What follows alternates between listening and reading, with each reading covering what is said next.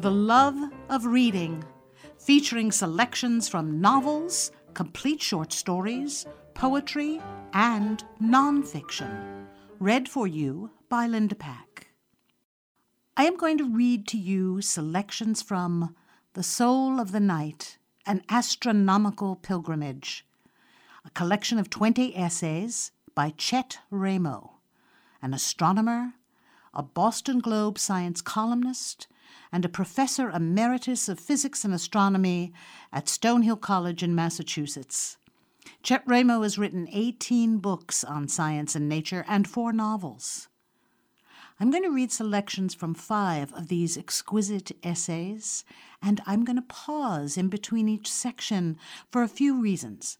We're going to need to do updates from when this book was written and published in 1992, because a lot of things have happened since 1992 in the scientific understanding of the universe. I mean, think the moon landing was 51 years ago. There's been SpaceX. There's been the sighting of a new comet. And I'm also going to pause so that we can reorient ourselves in the space-time continuum and take a moment to absorb the magnitude of Chet Ramo's observations of our place in our universe. The essays I will read from are An Ancient Brilliance, which is about the Big Flash and quasars. The Shape of the Night, which is about lunar eclipses. Hidden Matter, which is about the Milky Way and dark matter.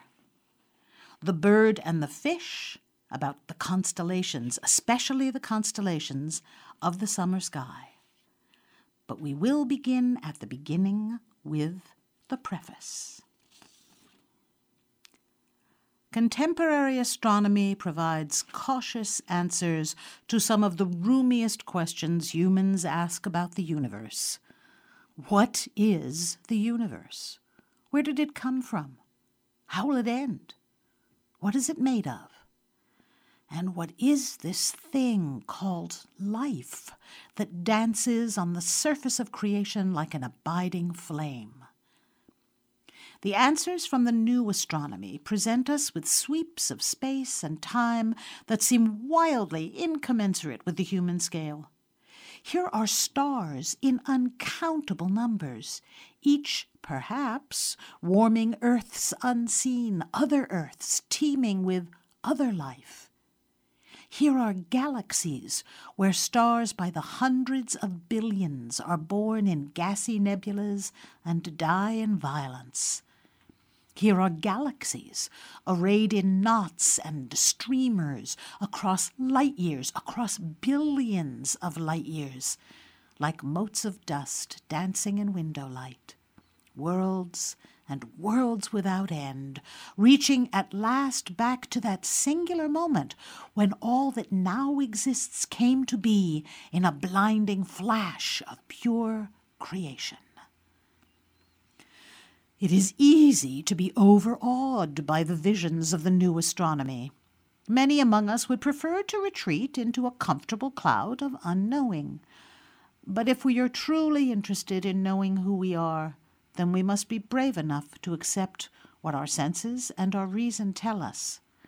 We must enter into the universe of the galaxies and light years, even at the risk of spiritual vertigo, and know what, after all, must be known.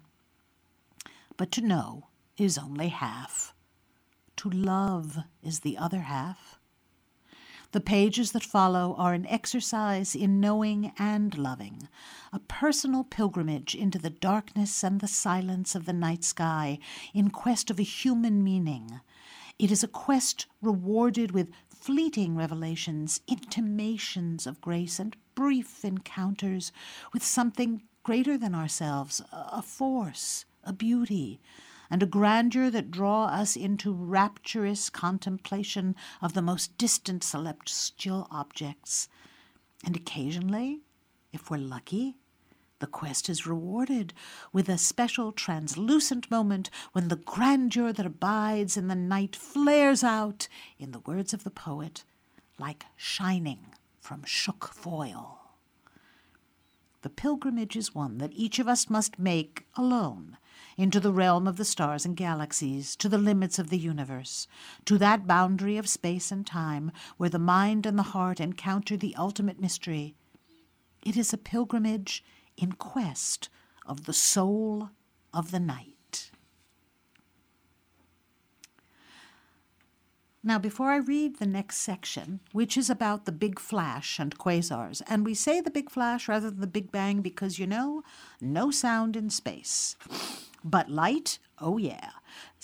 I would like to define a few words that if you were reading them, of course you wouldn't have a problem, but when you hear them out loud, you might say, what? So the first is spectra, not spectrums. It is the plural of spectrum. And spectra are the breaking of light into wavelengths. Humans can see red, orange, yellow, green, blue, indigo, violet with the naked eye. But the wavelengths get shorter as they shift in direction towards the blue, indigo, violet side. They get squashed up. They get longer, the wavelengths, towards the red end, the red, orange, yellow. They stretch out. And this effect is called the Doppler effect. And we mostly encounter this, as human beings, in sound. We hear a high pitch as the waves are squashed up on the approach of a sound, and then the pitch gets lower as it recedes and stretches out, like meow, when a car goes by. So that is what we mean when we say spectra redshift. An ancient brilliance. In the beginning, there was light. In the first moments of creation, subatomic particles flickered in and out of existence against a background of radiation. The universe was a seething fireball of matter and energy. 1 second after the beginning, the temperature of the universe had dropped to a chilly 10 billion degrees, and the creation of matter ceased. Protons, electrons, and neutrons danced upon a sea of light, and still the universe was filled with blinding radiation. When 1,000,000 years had passed, the universe had cooled to the point where charged particles could hold together against the pressure of that radiant energy, against the flash of the new, against the all-splitter. Electrons linked with nuclei to form atoms, and the hard stuff of the universe was born, mostly in the form of hydrogen and helium. Now, this was light stuff, to be sure, the stuff that floats balloons. But now the universe had a foundation, a bedrock of atomic matter on which to build bone and nail. The rain of light subsided. The universe became transparent. But there was still to be another chapter to the ancient brilliance. Sometime within the next 1,000,000,000 years, the galaxies began to form, and not long after that, so did the quasars. The quasars are the most distant objects yet observed. Nature has provided us with a way to see back into the early days of the universe. It takes time for light from distant sources to reach the Earth. When astronomers look at distant objects through their telescopes, they are looking backward into time. The stars are light years away. The galaxies are millions of light years distant. The quasars are removed from us by billions of light years, and therefore by billions of light years of time. Quasars were discovered in 1963 by Martin Schmidt of the California Institute of Technology. Schmidt caught on photographic plates the light spectra of a few star-like objects that had attracted the attention of astronomers by their copious emission of radio energy. The objects were dubbed quasi-stellar radio sources, or quasars for short. The spectra of these objects were unfamiliar. They were unlike the spectra of any other stars. Nor did the colors of the spectra match the radiation of known forms of matter. Astronomers were baffled. Then, with a sudden insight, Schmidt recognized that in the enigmatic spectra were the disguised features of the spectrum of hydrogen. But the pattern of wavelengths typical of hydrogen radiation had been shifted drastically toward the red, the long wavelength end of the spectrum. The lengthening of the wavelengths could only be the Doppler effect, the stretching out of wavelengths of the light because of a motion of separation between the source and the observer. So, if all of these objects are receding from us, it must be because they share in the general expansion of the universe. The unusually large shift of the spectrum signified to Schmidt that the objects were very far away, more distant than anything previously observed. They were farther away than the most distant visible galaxies. Their light had been traveling toward us since early in the history of the universe. What could these objects be, beckoning across eons and tantalizing us with a mysterious glimpse of an earlier era? From their flickering light, astronomers could deduce that the quasars are small, perhaps no larger than our solar system. And yet they are 1,000 times more luminous than entire galaxies, brighter than 100 billion suns. The cosmological distances of the quasars are now almost universally accepted. But no one yet knows the true nature of these strange objects, these enigmatic travelers from the epoch of creation. There is a growing consensus that quasars are the bright nuclei of very distant galaxies.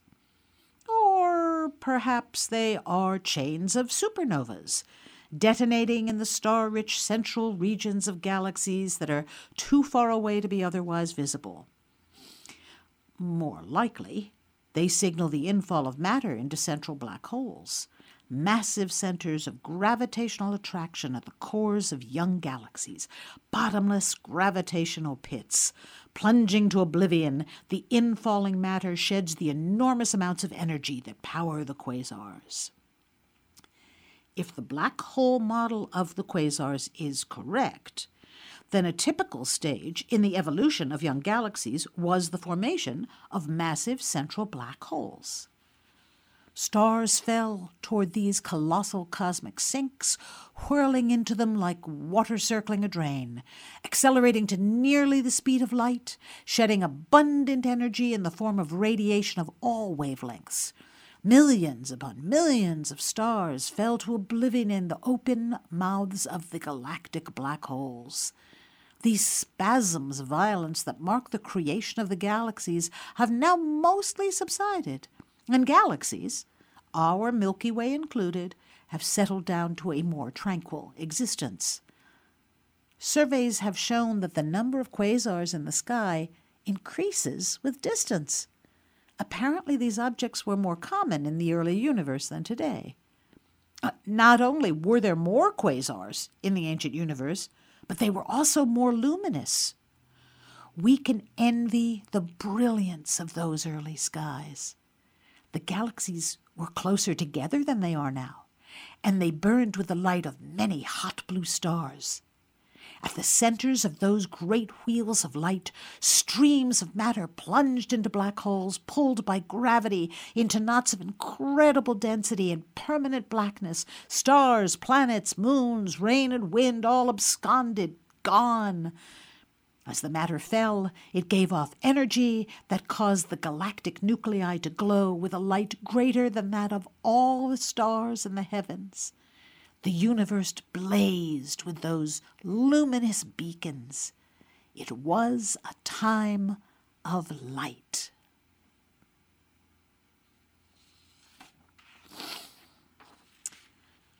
Let's have a little update from when Chet Ramo wrote that exquisite piece on the ancient brilliance of the heavens. And let's go to April 10th of 2019. When scientists obtained the first image of a black hole using observations made by the Event Horizon Telescope. Now, the Event Horizon Telescope is not one thing. It is an international collaboration of 8 ground-based radio telescopes, a planet-scale array designed to specifically capture images of a black hole. And they did. You can see it online. Go look. It will amaze you. The image shows a bright ring formed as the light bends in the intense gravity around a black hole that is 6.5 billion times more massive than our Sun. This long-sought image provides the strongest evidence to date for the existence of supermassive black holes. Now, before I read the next section, which is about eclipses, I want to give you another definition of a word I had to look up to know how to pronounce. The word is ephemerides, and an ephemerides was a book.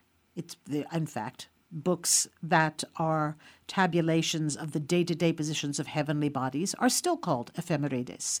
This was one of the earliest, and it was compiled by a German astronomer who called himself Regiomontanus. He was German. He called himself Regiomontanus. What can you do? This book was printed and published in 1474. And that was less than 25 years after the invention of Gutenberg's printing press. So consider just how many people and who those people were who would have owned such a volume. As you listen to The Shape of the Night. The night has a shape, and that shape is a cone. In the lyrical play Prometheus Unbound by the English poet Shelley, which was written in 1820, the earth speaks this line: I spin beneath my pyramid of night, which points into the heavens, dreaming delight. When I first read that line, many years ago, I was startled by the recognition of something I knew I had possessed all along.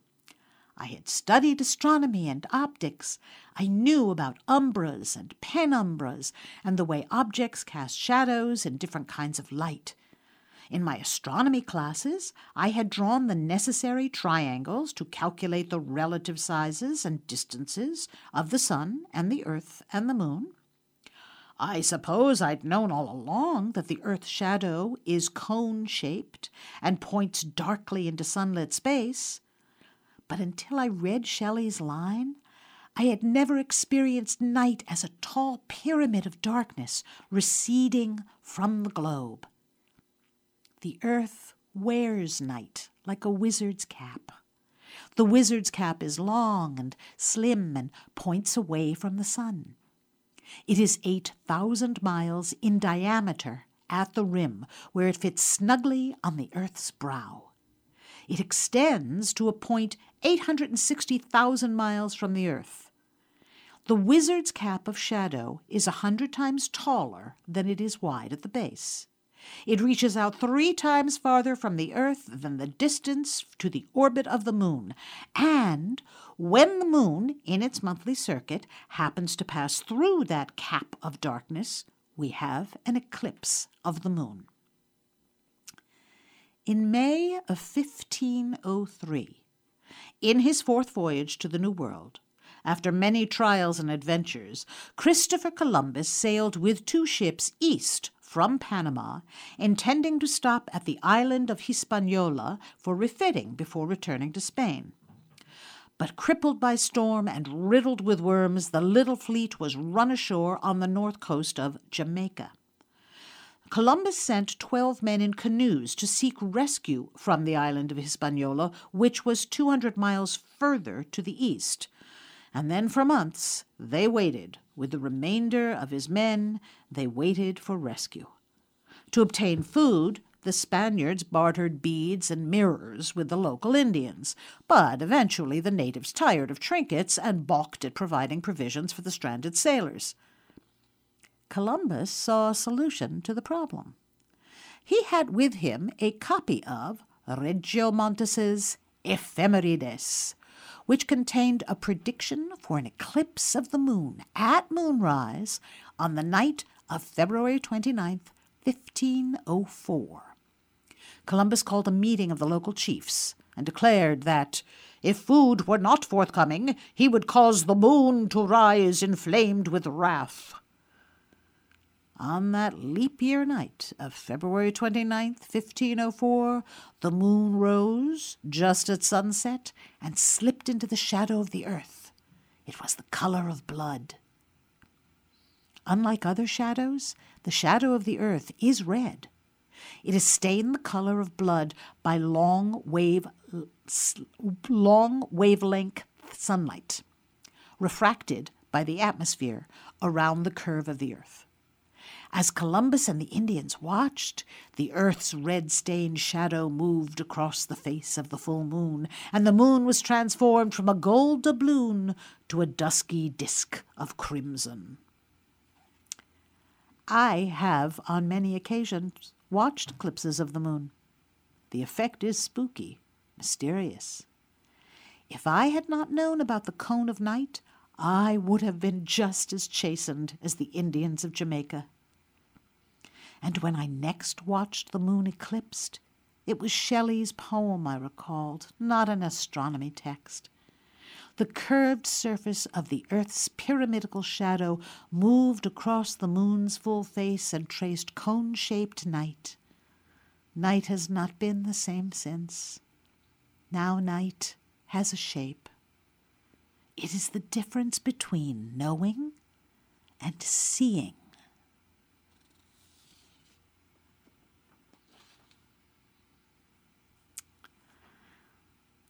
This next section is about the Milky Way and dark matter and dark energy. And when Chet Ramo writes about this, he talks about waiting for the Perseid showers.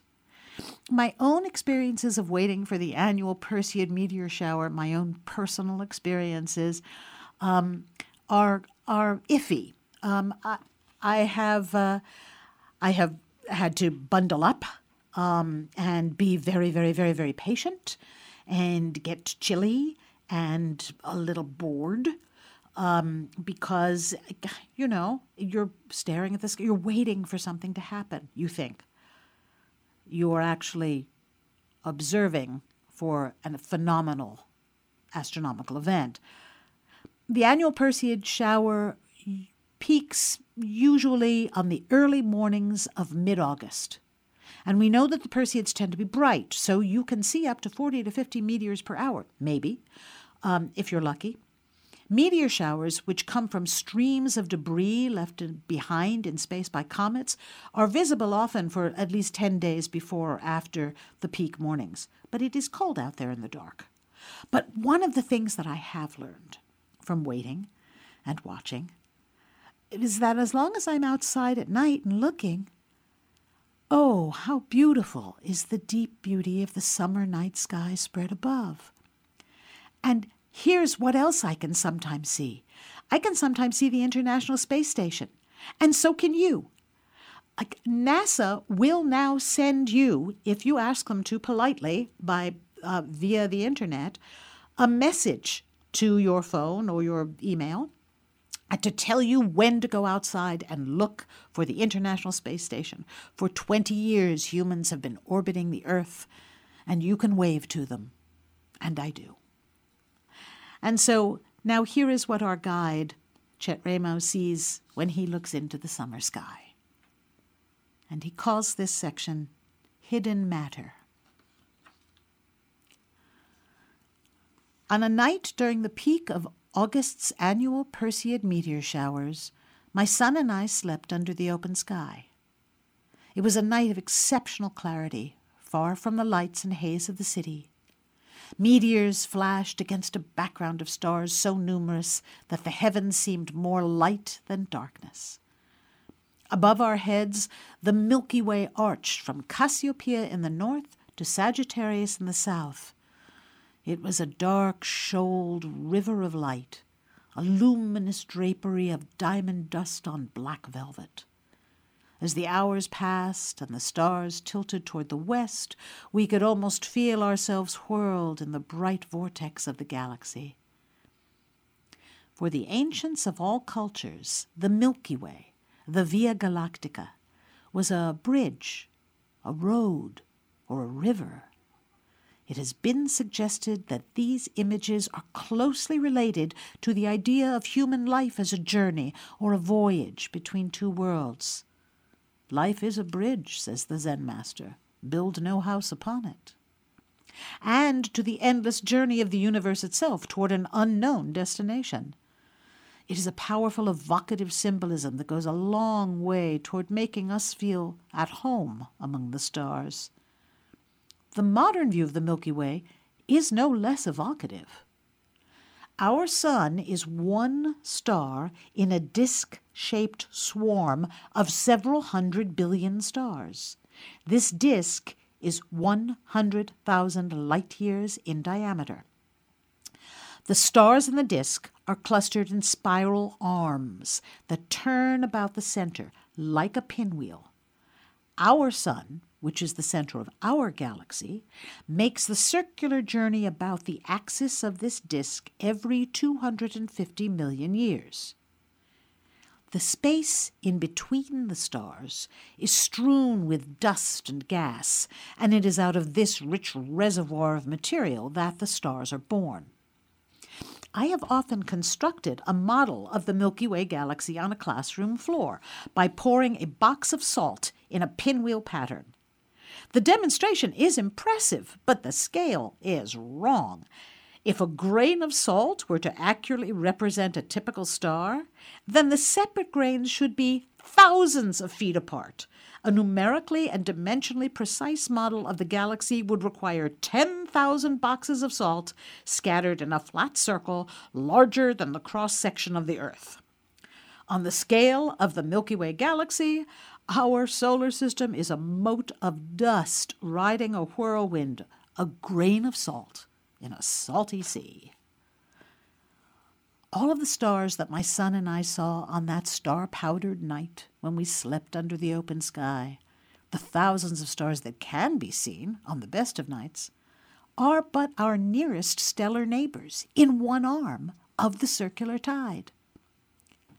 So bright was the Milky Way in earlier, darker times that people who lived in southern latitudes made dark constellations out of the rifts that interrupt the river of light. Australian Aborigines saw the enormous figure of an emu in the dark regions of the central Milky Way, these gulfs of darkness that we somewhat less poetically call the coal sack. The Quechua-speaking Indians of Peru recognized several dark constellations in the gaps of the Milky Way, including a bird, a fox, a baby llama, a toad, and a serpent.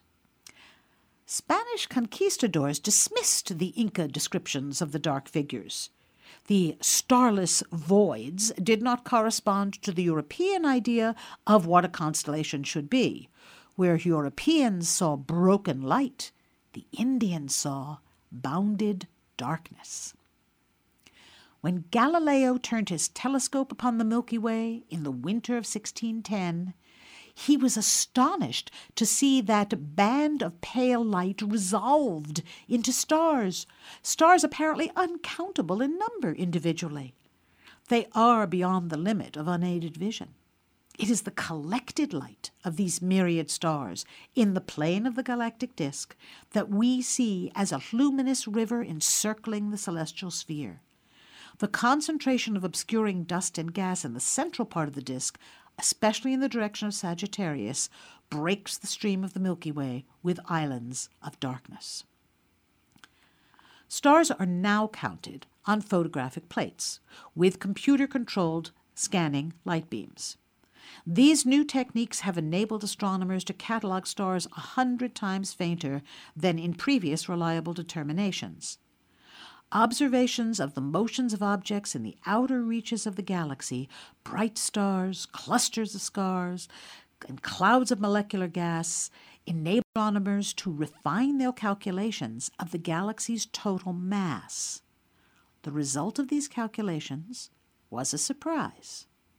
astronomers discovered that the greater part of the contents of the Milky Way had previously eluded us and was hiding in the darkness between the luminous stars. It turns out that the Milky Way galaxy contains at least 30 times more mass than had been previously estimated.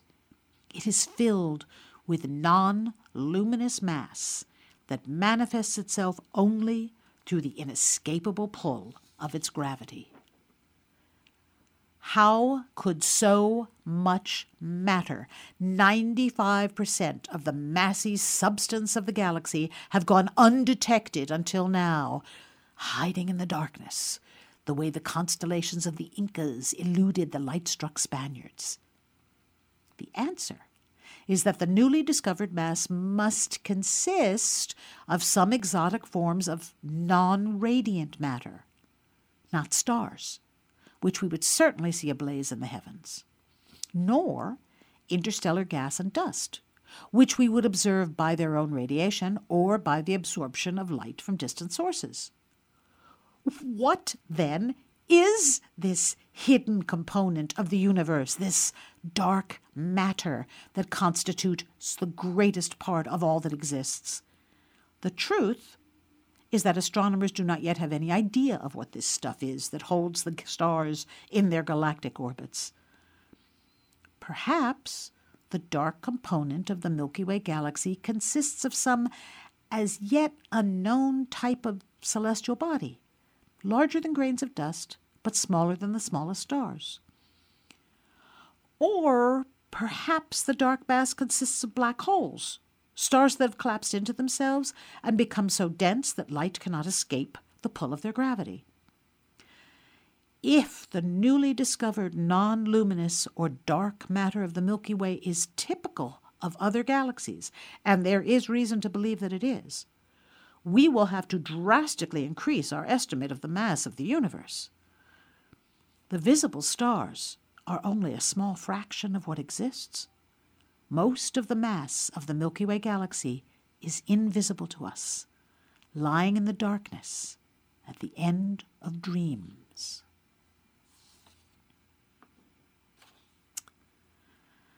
And it's time for another update. And as with many of these updates from the 1992 publication of The Soul of the Night that I'm giving you, it comes from NASA, one of the greatest things that the United States government gives to its people for free. NASA has a wonderful, wonderful website. And this stuff comes from NASA for Kids. And here's what they have to say about dark holes, dark matter, and dark energy. There is stuff out there in space that has gravity. We can see its pull on matter like stars and galaxies, but it's not regular matter. It's not a black hole. It's not anything we've ever heard of, but it's definitely there. Scientists name this stuff dark matter. We don't know a whole lot about dark matter, but it seems that 27% of the universe, or about 1/4, is made up of the strange stuff. In 1998, we learned from observations of supernovae that the universe is actually accelerating. Most of the energy in the universe is not in the form of matter, dark or otherwise, at all, but rather in the form of some stubbornly persistent stuff that may be driving this expansion. We've dubbed that mysterious stuff dark energy. We don't know much about dark energy either, but we do know there is a lot of it. Dark energy makes up 68%, about 2/3 of the universe. Together, dark energy and dark matter make up 95% of the universe. That's almost all of it. That leaves only a small 5% for all the matter and energy we know and understand. Energy like light, heat, and X-rays, together with matter like people and elephants and planet Earth, the sun, and all the galaxies only makes up 5% of the universe. And that's not very much. So before I read the last section, which is about the constellations, I want to say that my own personal first constellation, and maybe it was yours too, was the Big Dipper. I finally saw it from the window of the attic room I shared with my big sister at Grandma's house in the country. But since I was nearsighted, I really couldn't see it very well with my glasses off until I came across this book called The Stars, A New Way to See Them by H.A. Rey. Yes, the man who gave us Curious George also has given us the best book on identifying the constellations. It is still in print. It was published in 1952, and H.A. Rey will connect the dots for you. If you want to know what the constellations look like, you can't lose with The Stars, A New Way to See Them. It will open your eyes. And now, the last essay I'm going to read to you from Chet Ramos' The Soul of the Night, The Bird and the Fish. The brilliance of the summer Milky Way in the direction of the constellation Sagittarius only hints at the great density of stars that cluster near the center of our spiral galaxy. Dust and gas in the central plane of the galactic disk obscures our eye's view of the nucleus. But radio and X-ray telescopes have penetrated the obscuring matter and revealed a powerful source of energy, a monstrous pulsing heart for the galaxy, a core of violence that recapitulates the violence of creation itself. The nucleus of the Milky Way galaxy is apparently the site for cosmic convulsions on the grand scale, perhaps a place where countless suns are swallowed up by a massive gravitational black hole. Man has always seen his dreams in the Milky Way. To the Egyptians, the Milky Way was wheat spread by Isis. To the Eskimos, a fall of snow. Bushmen saw campfire ashes, and the Arabs, a river. On warm summer nights, I have explored the Milky Way with binoculars and telescope. I have pored over observatory photographs of the extraordinary objects that float in this river light, and I've sought them in the sky. The summer Milky Way holds delicate gifts. Just at dusk, the two great birds of the summer return, the swan and the eagle, Cygnus and Aquila, and they skim the eastern air. This is the part of the night sky I know best, the sash of the summer Milky Way, flowing in two bright streamers from north to south and gashed by the dark rift. Here is the blue and gold binary star Albireo, a single point of light to the naked eye, but in the small telescope it is two stupendous suns, one star 760 times more luminous than our sun. The other is 120 times brighter. Sapphire and topaz, 55 solar systems could be lined up in the space that separates this double gem. Here is the Veil Nebula, a lace of a filamentary gas in the shape of a question mark, delicate as mist. It is the shredded envelope of an exploded star. 30,000 years ago, a star 1,500 light-years away blew itself to bits. The region is banked with stars, puddled with light, shoaled with stardust. There are fish here that flick the light years with their tails, birds with galaxies tucked like pin feathers under their wings. I stand in the dooryard, and the wilderness is mine. I walk a dark road on a high hill, and the stars of Callisto, of the Big Dipper, burn with the intensity of a welder's arc. The dippers spin on the northern pole like a Ferris wheel, now diving toward the horizon, now flying high into the air. The ancient story tells us that beautiful Callisto was a huntress who roamed the mountains of Acadia in search of game. Zeus, the greatest of the gods of ancient Greece, lusted for the mortal Callisto. Hera, the wife of Zeus, became jealous of her husband's adulterous obsession and changed the unfortunate Callisto into a bear. As a bear, Callisto cowered in the forest, terrified of both man and beast. But one day, while hunting in the woods, her human son, Arcas, came upon her, and happy Callisto stood up on her hind legs to welcome him. But thinking himself attacked, Arcas readied his bow to shoot her. Zeus, looking down from Olympus, saw the terrible event unfolding, and with instantaneous magic changed Arcas into a little bear, and his mother into a great pair. Then Zeus flung them high through the air, in whirlwinds to the high heavens, and fixed them there, fixed forever in the form of bears, Ursa Major, Ursa Minor. Last night, in a sweet wind, I stood beside my door and swept Sagittarius with my binoculars. I was looking into the very nucleus of the galaxy, where, if astronomers are right, a black hole hides in banks of stars.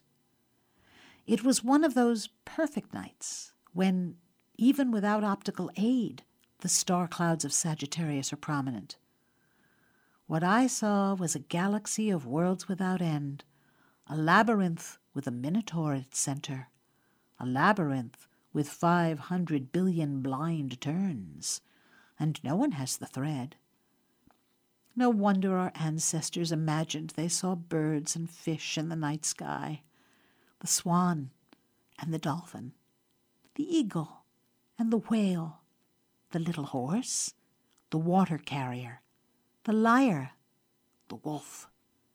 There are 88 official constellations, 88 comfortable projections of ourselves onto the wilderness of night. There was a time when we could believe that the Milky Way was a bridge between heaven and earth. No more. In the Milky Way there are 1,000 billion earths, and one monstrously indifferent heaven. Yet I am a child of the Milky Way. The night is my mother. I am made of the dust of stars. Every atom in my body was forged in a star. When the first galaxies fell into luminous clumps, already matter was struggling towards consciousness. The star cloud in Sagittarius, they are like a burning bush. If there is a voice in Sagittarius, I'd be a fool not to listen. I'll sit back on a dark hillside and wait and watch. A hint here, a trait there, listening and watching, waiting, always waiting for the tingle in the spine.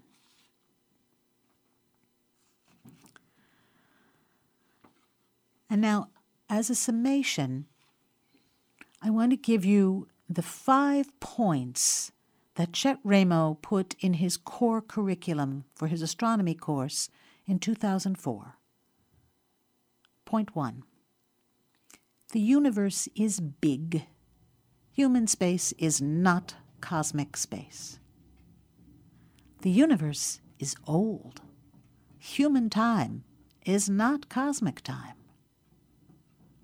The universe evolves galaxies, stars, planets, life, consciousness. The universe perceived by the senses is all we can know. The more we learn about the universe, including ourselves, the more we understand the depths of our ignorance. And the 5th point, the more we learn, the more we appreciate the universe as the revelation of a mystery worthy of our wonder, awe, reverence, and praise. And that is all for this edition of For the Love of Reading, The Soul of the Night. The material read on For the Love of Reading was selected, reviewed, edited, and performed by Linda Pack. The program was engineered by Alicia Bales. This program is archived and available for online listening at kzyx.org. There you will also find a bibliography of the readings heard in this edition of for the love of reading.